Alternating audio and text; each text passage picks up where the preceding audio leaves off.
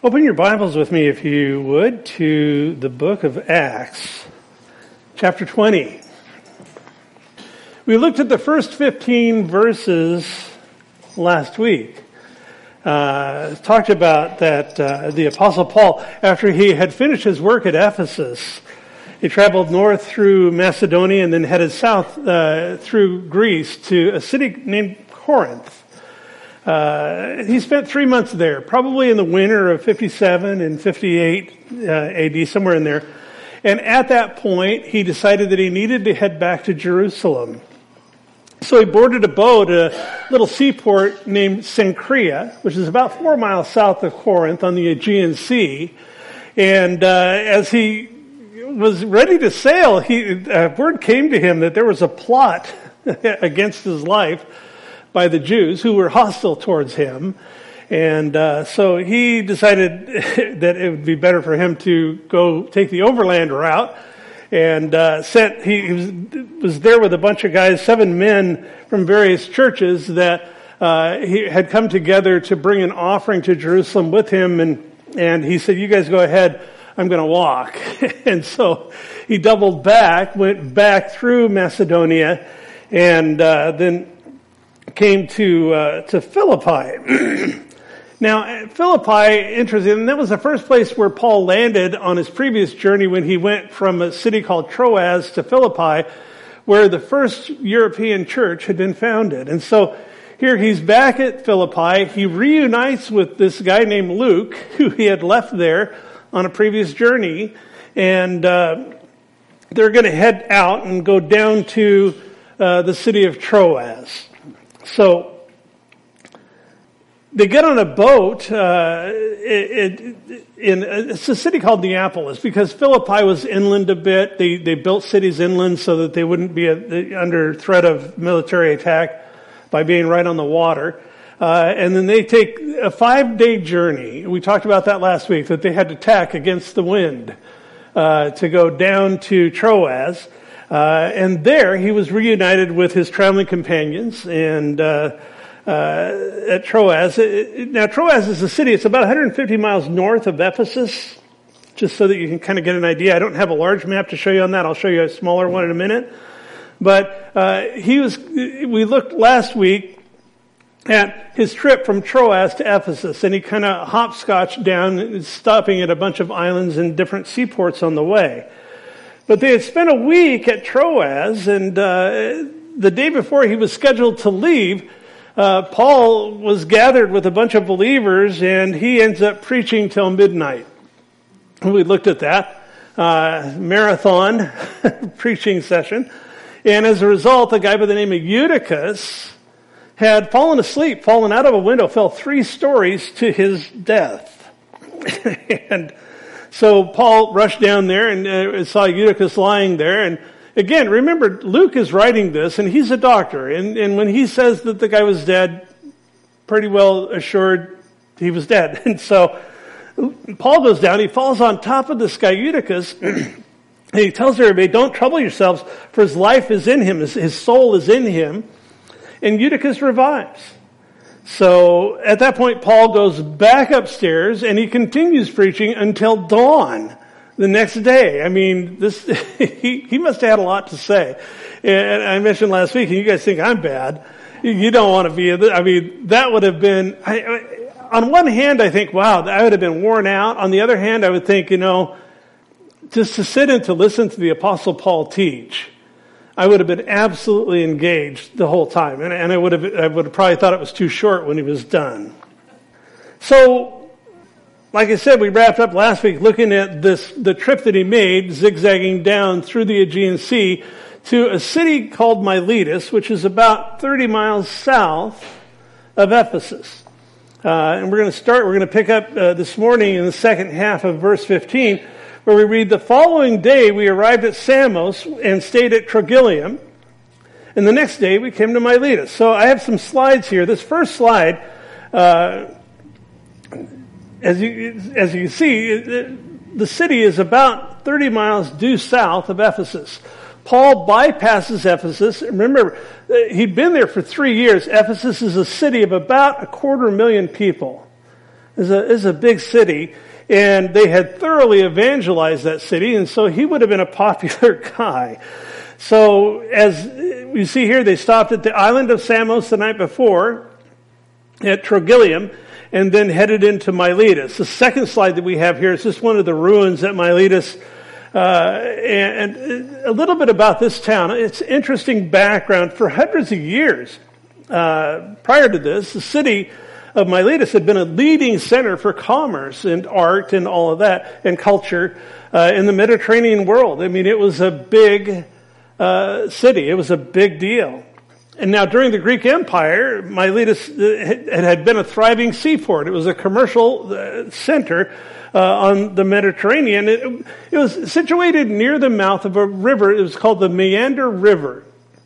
So over time, what had happened now, Miletus at this point, when Paul gets there, when he sails past Ephesus, it was a shadow of its former self, because the silt from the Meander River had been depositing over many, many decades into the harbor at Miletus, and it filled in the harbor. So this once busy seaport then began to die. At the same time, Ephesus had been established and was growing as a center for commerce and shipping, and it was, as we looked at, it was only 30 miles north. And so people were relocating both their businesses and their homes and everything else, and Ephesus began to take off. Miletus went into steady decline, up until the point where about 200 years prior to the events we look at here in Acts chapter 20, the city had been reduced to essentially a shallow seaport that had a small harbor. So Paul goes past Ephesus and he lands here. Verse 16 says, "For Paul had decided to sail past Ephesus so that he would not have to spend time in Asia, for he was hurrying to be at Jerusalem, if possible, on the day of Pentecost." Having spent 3 years in Ephesus, had Paul sailed there instead of to Miletus, he knew that he wasn't going to have a short visit. And so he was just using wisdom. He knew that he wanted to talk with these guys. He knew that he needed to meet with the leaders of the church there. And something that occurred to me too, and this is, I mentioned taking a rabbit trail. We're going to take a side trip here for a while, and then we'll come back to the text. But remember, Paul, in his former life, he had been steeped in Judaism. If you look at Philippians chapter 3, he says, "I was a Hebrew of Hebrews, of the tribe of Benjamin, as to the law found blameless." And he was educated at the feet of Gamaliel, a very prestigious rabbi of their day. And so he says, "Look, I count all of that as loss for the surpassing value of knowing Christ Jesus my Lord." He uses the personal pronoun my Lord there, and that's fine. But that didn't mean that he didn't continue to have a burden for his countrymen. We read about that in Romans 9, 10, and 11. It's a huge burden that he had for those people. And so he says, I need to get to Jerusalem by Pentecost. And the question occurs to me is why? Why was it important to him to be there on that day? And I believe, and we're going to get into some interpretation here, but I think it's well-founded interpretation. So don't throw any rotten fruit at me. Seriously though, guys, I think that it's really it's important that we understand Paul's mindset. He understood the significance of this day for his countrymen and for the church, because Pentecost was shared at that point between the two. Well, look at that. I've got some charts I'm going to show you. So, also he's in a hurry. When he goes to Miletus, it says there in verse 7 that he left the Philippi after the days of unleavened bread. All right? So he sails for 5 days to Troas, and then he takes a week in Troas. It says they were there for a week, and it took about another week for him to sail from Troas to Miletus. And now his time with the elders, a couple of days probably. By the time he sends for them, they come down. It's a 30-mile trip. So at most, he's got 3 weeks to get to Jerusalem for Pentecost. I mean, he was definitely on a tight schedule. So as we look at this, I want to give you my thoughts on why. And then we're going to get into, and we're going to study some significant things about Pentecost. And we'll look at Paul's MO here as we go along. So the first thing I want to mention is that Pentecost was a big deal for the early church. Something miraculous, something supernatural had happened on that day as the Holy Spirit had been poured out, and 3,000 people gave their lives to Christ. Not only was Pentecost the anniversary of the coming of the Holy Spirit and the birth of the church, it also has significant foreshadows in the Hebrew Scriptures, the Old Testament. There's a lot that is said about this day. And so, as was his custom, and we've looked at it over and over again in the book of Acts, where it says that as soon as Paul would arrive in a city, where would he go? He would go to the synagogue and begin to reason with the Jews. Because, again, we see that, and we see it in the beginning of Romans, where he says the gospel is the power of God to salvation, and that he took it upon himself to share with the Jews first, and then also to the Greeks, to the Gentiles. And a Gentile is essentially anybody that's not Jewish. So, I think that he has this burden for the people who are still caught up in Judaism, but he also has a love for the church. Therefore, Pentecost was a really big deal to him. I also think he saw it as an opportunity. Even though when he knew, and we'll look at it next week, that when he went back to Jerusalem, he says that chains and tribulations await me there. He knew that he would be in great danger, and he indeed would be. When we get into chapter 21, we'll see it. But he didn't care. And there's a wonderful passage there in chapter 21 where the guys are trying to talk him out of going to Jerusalem. He says, what are you doing? What do you mean? I have to fulfill the ministry that God's given me. And I really don't care about anything else. I'm paraphrasing, but it's a powerful passage. So, as we look at this, again, Paul saw an opportunity. He needed to get back to Jerusalem by Pentecost because he wanted to be able to appeal to the people from the Old Testament Scriptures. He wanted to be able to share with them the power of God unto salvation. Now, there are a lot of parallels, as I mentioned, and I want to go into some of those parallels this morning. And we're going to look at a number of them, and possibly some of them may have been known to Paul at the time. I can't think that they wouldn't have been, because he was, again, he had the equivalent of a double PhD in theology. So he kind of knew what he was talking about, and he kind of knew the Scriptures of that day. So in this third slide, we see a chart here that has the 7 feasts of Israel according to the Jewish calendar. And if you've been at this church for long, I've hauled this out from time to time whenever we start talking about the feasts, because it's important that we understand that those feasts, every one of those 7 feasts of Israel, the 7 national feasts, pointed to a future fulfillment that we would see in Christ. Okay, notice the first 3 feasts there on the left. They have a past fulfillment in Jesus' first coming. All right, specifically his death, his burial, and his resurrection. We see Passover. Jesus was crucified at Passover. They were in a hurry to put his body in the tomb because the Feast of Unleavened Bread was about to take place. And that's, again, symbolic of what happened in Egypt when Egypt hastily left, or Israel hastily left Egypt. They were in a hurry. The people were in a hurry that night to get his body in the tomb. Remember, they didn't even finish embalming him, and that's what Mary was going to do on the morning that she discovered he had been resurrected. Now, the Feast of First Fruits, which is what we talked about with Paul when he left Philippi after this Feast of First Fruits, or after the Feast of Unleavened Bread. I mean, that was a week-long feast. It went from Nisan 15 to Nisan 22nd. All right. After that, then this is Passover, and then the next day begins unleavened bread, and then the day after that begins first fruits, as you see here. And it's also called, now when you go out to Pentecost, it's also called the Feast of Weeks. The Feast of Weeks gets its name because in the law they were commanded that 7 weeks after the day after the Passover, that they would have a holy convocation to the Lord, and they would sacrifice. It would be a celebration of the early harvest. That's the original thing that happened.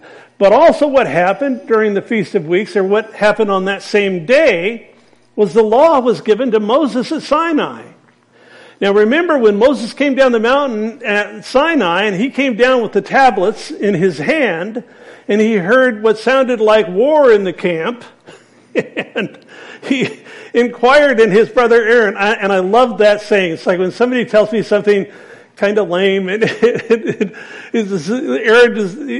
said, Moses says, what's that sound? And Aaron said, well, it's the sound of singing. And he says, well, what happened? You got this golden calf here. And Aaron said, well, it just jumped out of the fire.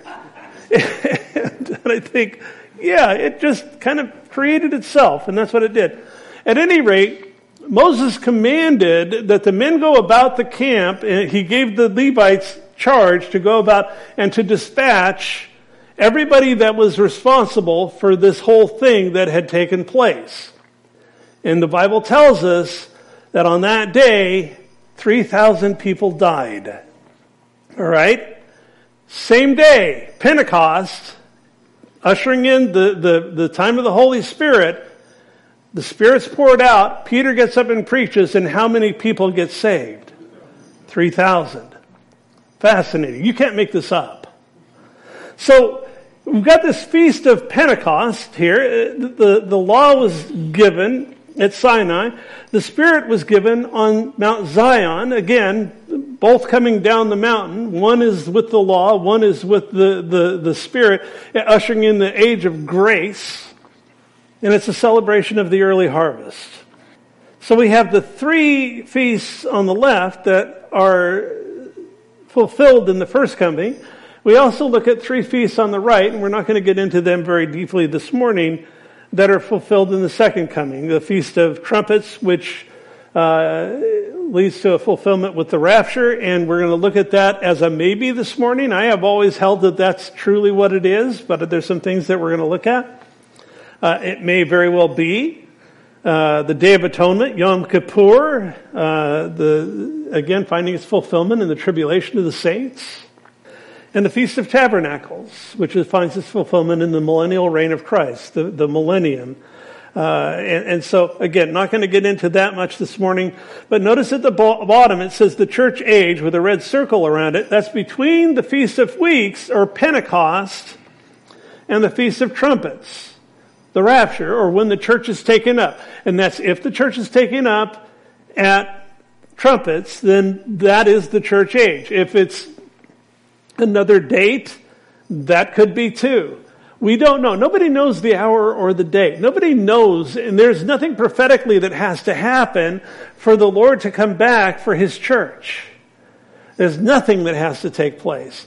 However, there's some interesting linkage here that I want to look at, because this middle feast, the Feast of Weeks, or Pentecost, has direct and present application to the church.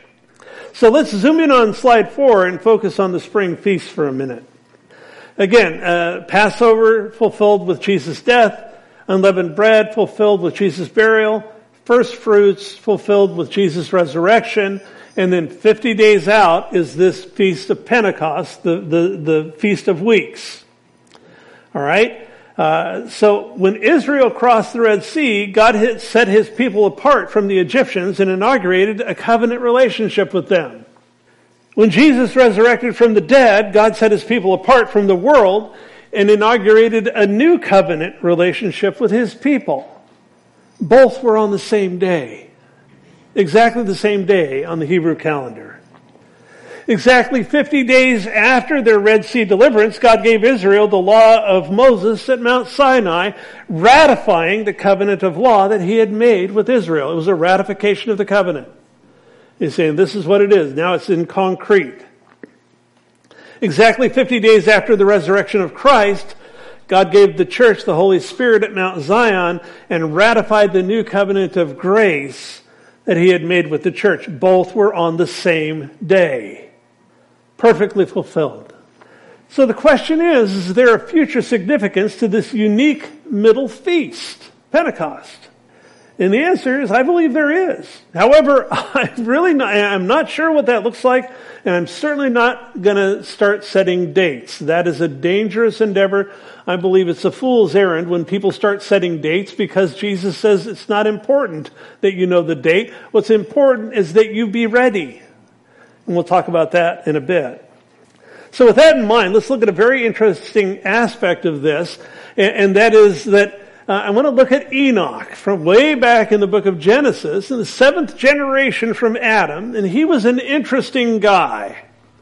Not a lot known about him, but there's enough to where Enoch's life and the way that he left this earth is sort of steeped in mystery. In Genesis 5:24, we read, "And Enoch walked with God, and he was not, for God took him." So Enoch didn't see death.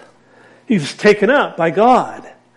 And it's interesting that, now also there's a rabbinical, in the oral tradition of the Jews, they say that Enoch's birth date was Sivan 6, which is the day that Pentecost is commemorated, the day of Pentecost.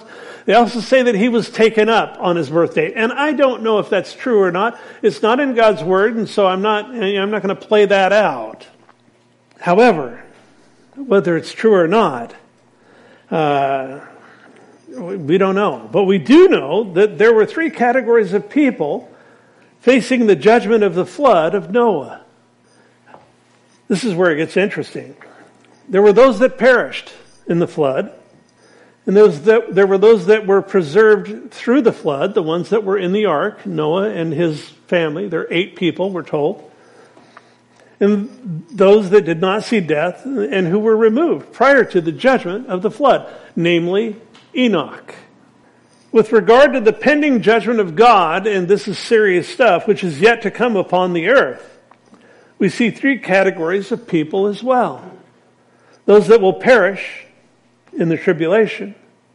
Those that will be preserved through the tribulation saints, and if you've studied much in eschatology or the study of end times, there is a group of people that come through that period of time, that awful period of time. The 3rd category of people is those that will not see death, that'll be removed prior to the judgment of the tribulation. That's the rapture of the church. Interesting.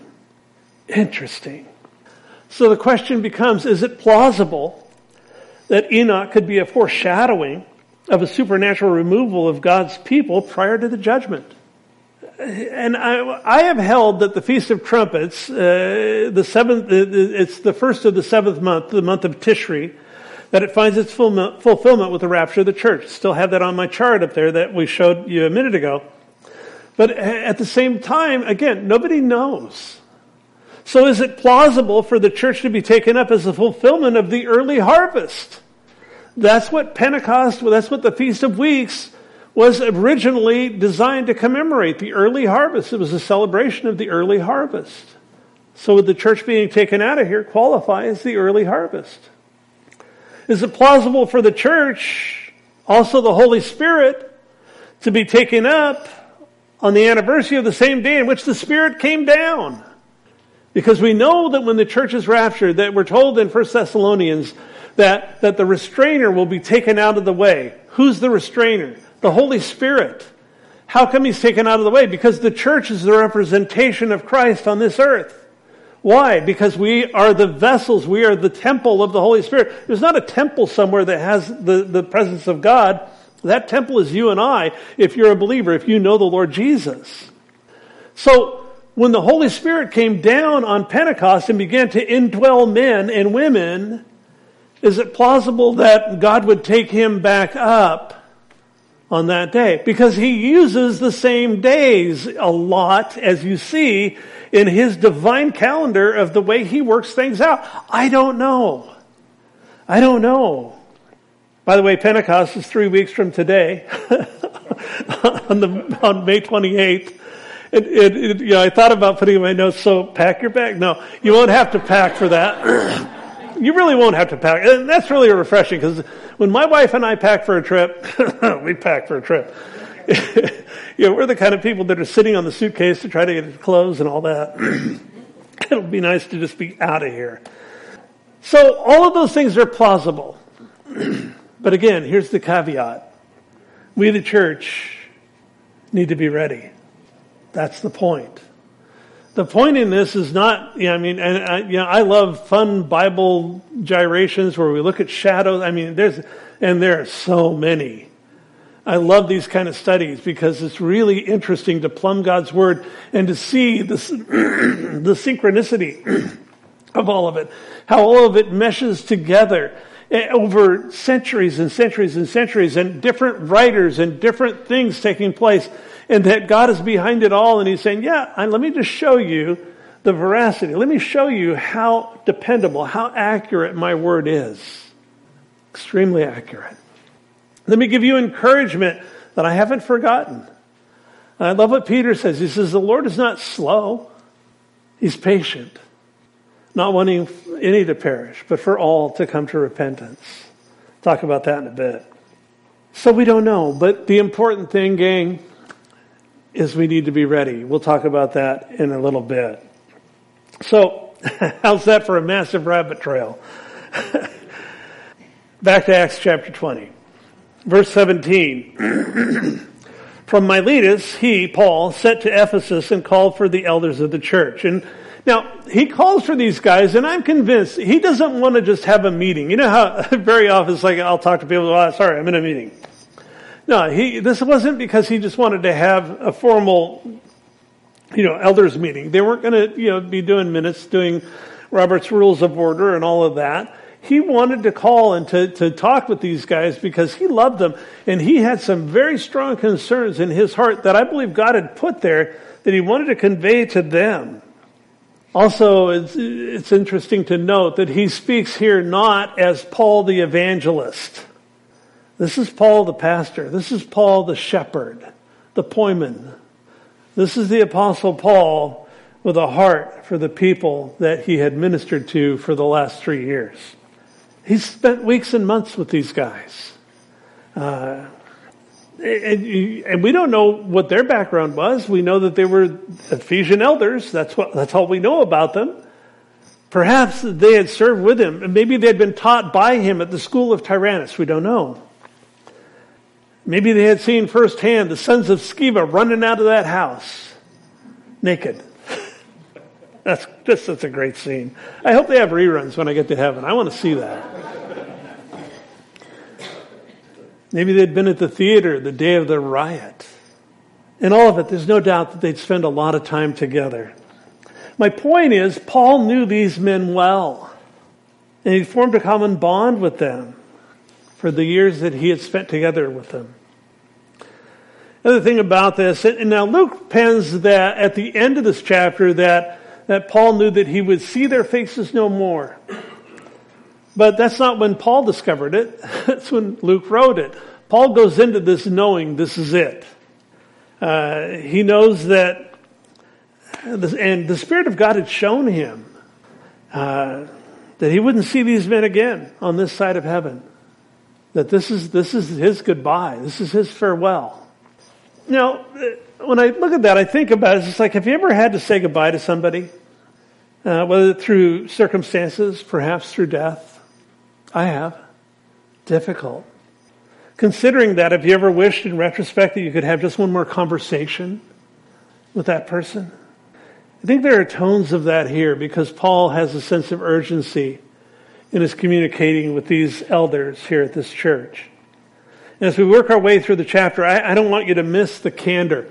I don't want you to miss his affection. I don't want you to miss the tenderness of Paul's words as he speaks to these men. And as he speaks, he speaks from his heart. Talks about what has led him to this point.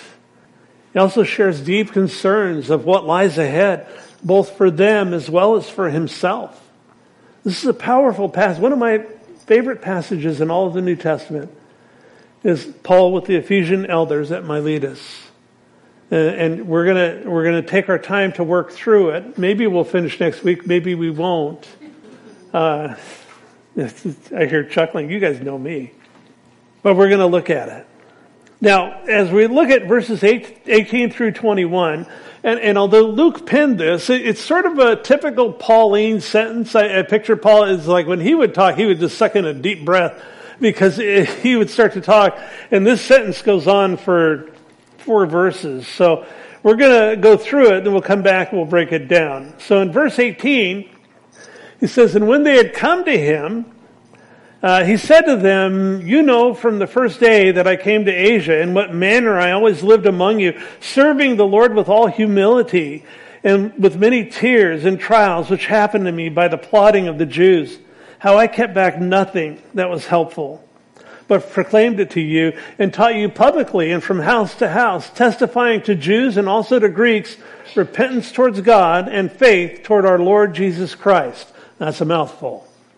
Have you ever heard the saying, "I'm sorry, I can't hear you because your life is speaking way more loudly than your words"? I have. There have been times where I've been tempted to say that, but it's kind of rude, so I don't. But have you known people that their life, they have the talk, and that's about it. Paul, he begins here, he reminds them that he consistently lived among them in a way that was both humble and effective. What he's saying here is that his talk matched his walk. Now, he was very clearly called to be a leader. No question. From the moment that light flashed about him, he was knocked off of his horse on the way to Damascus, and he heard the voice of Jesus himself saying, "Saul, Saul, why do you persecute me?" And then he said, "I have many things ahead for you, and you're going to suffer as well." Paul understood the difference between a worldly, top-down style of leadership that we see often in the business world. That's not how the body of Christ functions. He knew that leadership in the body was that of a humble servant. 1 Peter chapter 5, Peter breaks down the concept of servant leadership really well and in greater detail. In 1 Peter 5:1, we read, "The elders who are among you, I exhort, strongly encourage. I who am a fellow elder and a witness of the sufferings of Christ and also a partaker of the glory that will be revealed, shepherd the flock of God which is among you, serving as overseers." And then he goes on, Peter goes on, he makes three contrasts which apply to anybody who aspires to lead well. He says, not by compulsion, but willingly. And I think about this and I think, you know what? People are led, they're not pushed. There's a difference. A shepherd will lead sheep. They're not cattle, because you prod cattle. You don't prod sheep. They don't do well with that. He says, not for dishonest gain, but eagerly. In other words, if you're in it for the money, good luck. That's not part of it. He says, and not being lords over those entrusted to you, but being examples to the flock. I will never forget in 1987 when I was brought onto the board of a church, a Calvary Chapel in California, where my son continues on the board, my brother, best friend, and all that family are still there. I got called into the pastor's office, and this guy Bob, he was probably about 5'8" or 5'9", something like that. I was a big guy, and I was sitting there in a chair, and he came over next to me, and he took his index finger and he stuck it in my face. He said, "Now you look." And I was like, "Yes, sir." He said, "These are God's sheep. They're not your sheep. You love them, you pray for them, and leave them alone." And I was like, got it. We're good. I tell you what, the single best piece of advice on leadership I ever received. I love you guys. I'm not here to push anybody around. I want to lead well. I want to lead by example, and I'm broken in ways just like you. And yet together, this thing works. They're God's sheep. They're not mine. And that's so freeing. Paul's saying the same thing here in Acts. He's saying that his intention was to lead humbly and to lead by example. He also understood that there was a cost to being a disciple. There was a cost to being a leader. I often think about that comic, Gary Larson, I think, that has a deer with a bullseye on his chest, and the guy next to him says, "Heck of a birthmark, Hal." And there's days where I feel like that deer. The attacks that Paul had endured had been often, and very often at times had been brutal. And we'll look at that more next week. And we tend to forget sometimes when we read through the New Testament that he wasn't some sort of Bible superhero. He was a man. And he was a man who had emotions, and he was a man who had weaknesses. He was a man that when he got pushed around, he didn't like it. And I take such encouragement from that, because in his humanity we see, I look at that sort of like I look at Peter. You know, Peter is like, open mouth and then engage brain kind of thing. My son-in-law told me one time, he said, "Yeah, I just love Peter." He said, "He proves to me that God sets the bar pretty low. So there's hope for you and me, John." And I totally agree with that. He had fears, emotions, tears, those things that affect all of us. I also believe that he was letting the Ephesian elders know that serving Christ could be a really tough life. However, it's also a life that's more rewarding than any earthly pursuit. And yet there are tears and trials involved. Finally, in verses 20 and 21, we see that Paul held back nothing. He was fulfilling the ministry that God had called him to. When he says, I held back nothing, think about that, folks. How often do you see somebody on television, or perhaps, and I don't have any church in mind, but to where it's like you're getting kind of this soft, not even real gospel that's kind of therapeutic, and it's like centered on me and not on God and all of that. He didn't teach his favorite topics or topics that would make people feel good. There are times where I read the Bible. There are times I'll be studying in my office and it's like, oh my goodness, Lord, I need to just stop and pray, because you feel like the guy that drinks a glass of water after he's been shot a bunch of times and is running out everywhere, because it's convicting. Paul proclaimed all of it. And we'll talk about that next week when he says further in this chapter, "I've not shunned to declare to you the full counsel of God." He says, "I did this publicly and from house to house." Now, the Ephesian church is interesting. In the first century, it didn't have a central location like so many American churches, like our church. But it had likely been organized as a series of house churches, at least fellowships that met in homes. And in teaching from house to house, Paul could ensure the accuracy and consistency of their doctrine, as well as maintain unity in the body of Christ. Now, he possibly brings this up because he had taken some heat for it. If he had a bunch of elders that were doing, and there's a difference between a pastor and an elder, right? Presbytos and an appointment is a pastor. He may have had problems with a house church and was addressing that with these guys, saying, I haven't shunned to declare to you the full counsel of God, and I've taught you publicly, I've taught you from house to house. He wanted to ensure that the body of Christ had unity as well. And that unity is seen because elders from many of the house churches that were represented there, they were all there together. They'd come from throughout the city, traveled to Miletus to hear what Paul had to say. By the way, a few years later, Paul would write to this church from Rome, and they would have a new pastor. His name was Timothy. Timothy would pastor this church until he was murdered, beaten to death on the street. So he was continually pouring into these guys, and we can see that through the words that we're seeing and looking at here.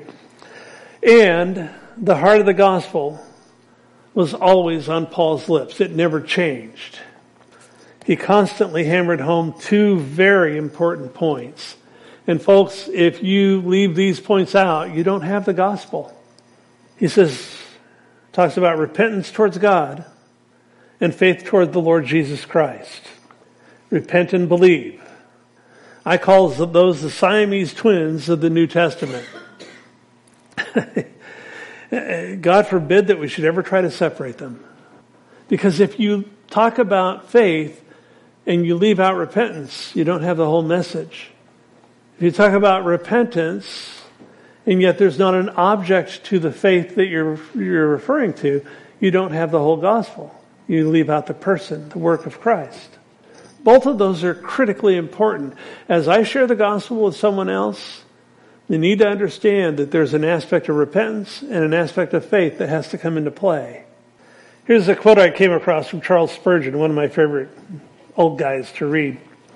He says, and this is where I took the term Siamese twins, he says, I believe they're like Siamese twins. They are born together and they could not live asunder, but must die if you attempt to separate them. Faith always walks side by side with his weeping sister. True repentance. Isn't that good? So as we look at this stuff, we're going to stop there. I just have a couple of questions by way of application. The first is this: does your talk match your walk? Understand, as I mentioned, we're all in process, and my life should look different than the average Joe or Jane that's out there bipping along in the world. We are called to be set apart, to live set apart. And if you're trying to live like the world, I'll tell you what, it's one of the hardest things to do. I spent a period of time as a younger Christian trying to live with one foot in the world and one foot in the kingdom. And it's like living with, if you ever get onto a boat from a pier, and that first step onto the boat, it's like this, and you're just kind of, whoa, and you're really out of balance. And it's not until you fully get on the boat or you fully get on the pier. Well, living with one foot in the world and one foot in the kingdom is kind of like having one foot in a boat and one foot on the land. You will, as the Bible says, that man will be unstable in all of his ways. He's a double-minded man. And there are warnings about that. So does your talk match your walk? In Galatians chapter 5, there are two lists. I'm not going to go through them. We don't have the time. One of them is known as the deeds of the flesh, things you do, things that the natural man, that nature of Adam expressing itself through us does. And he goes into the list. He talks about the whole thing, and he goes, it's an indictment if you're going to live according to the flesh. The other list that he has there in Galatians 5 is he talks about the fruit of the Spirit. I think it's interesting because one is deeds, things you do. One is fruit, things that get produced in you.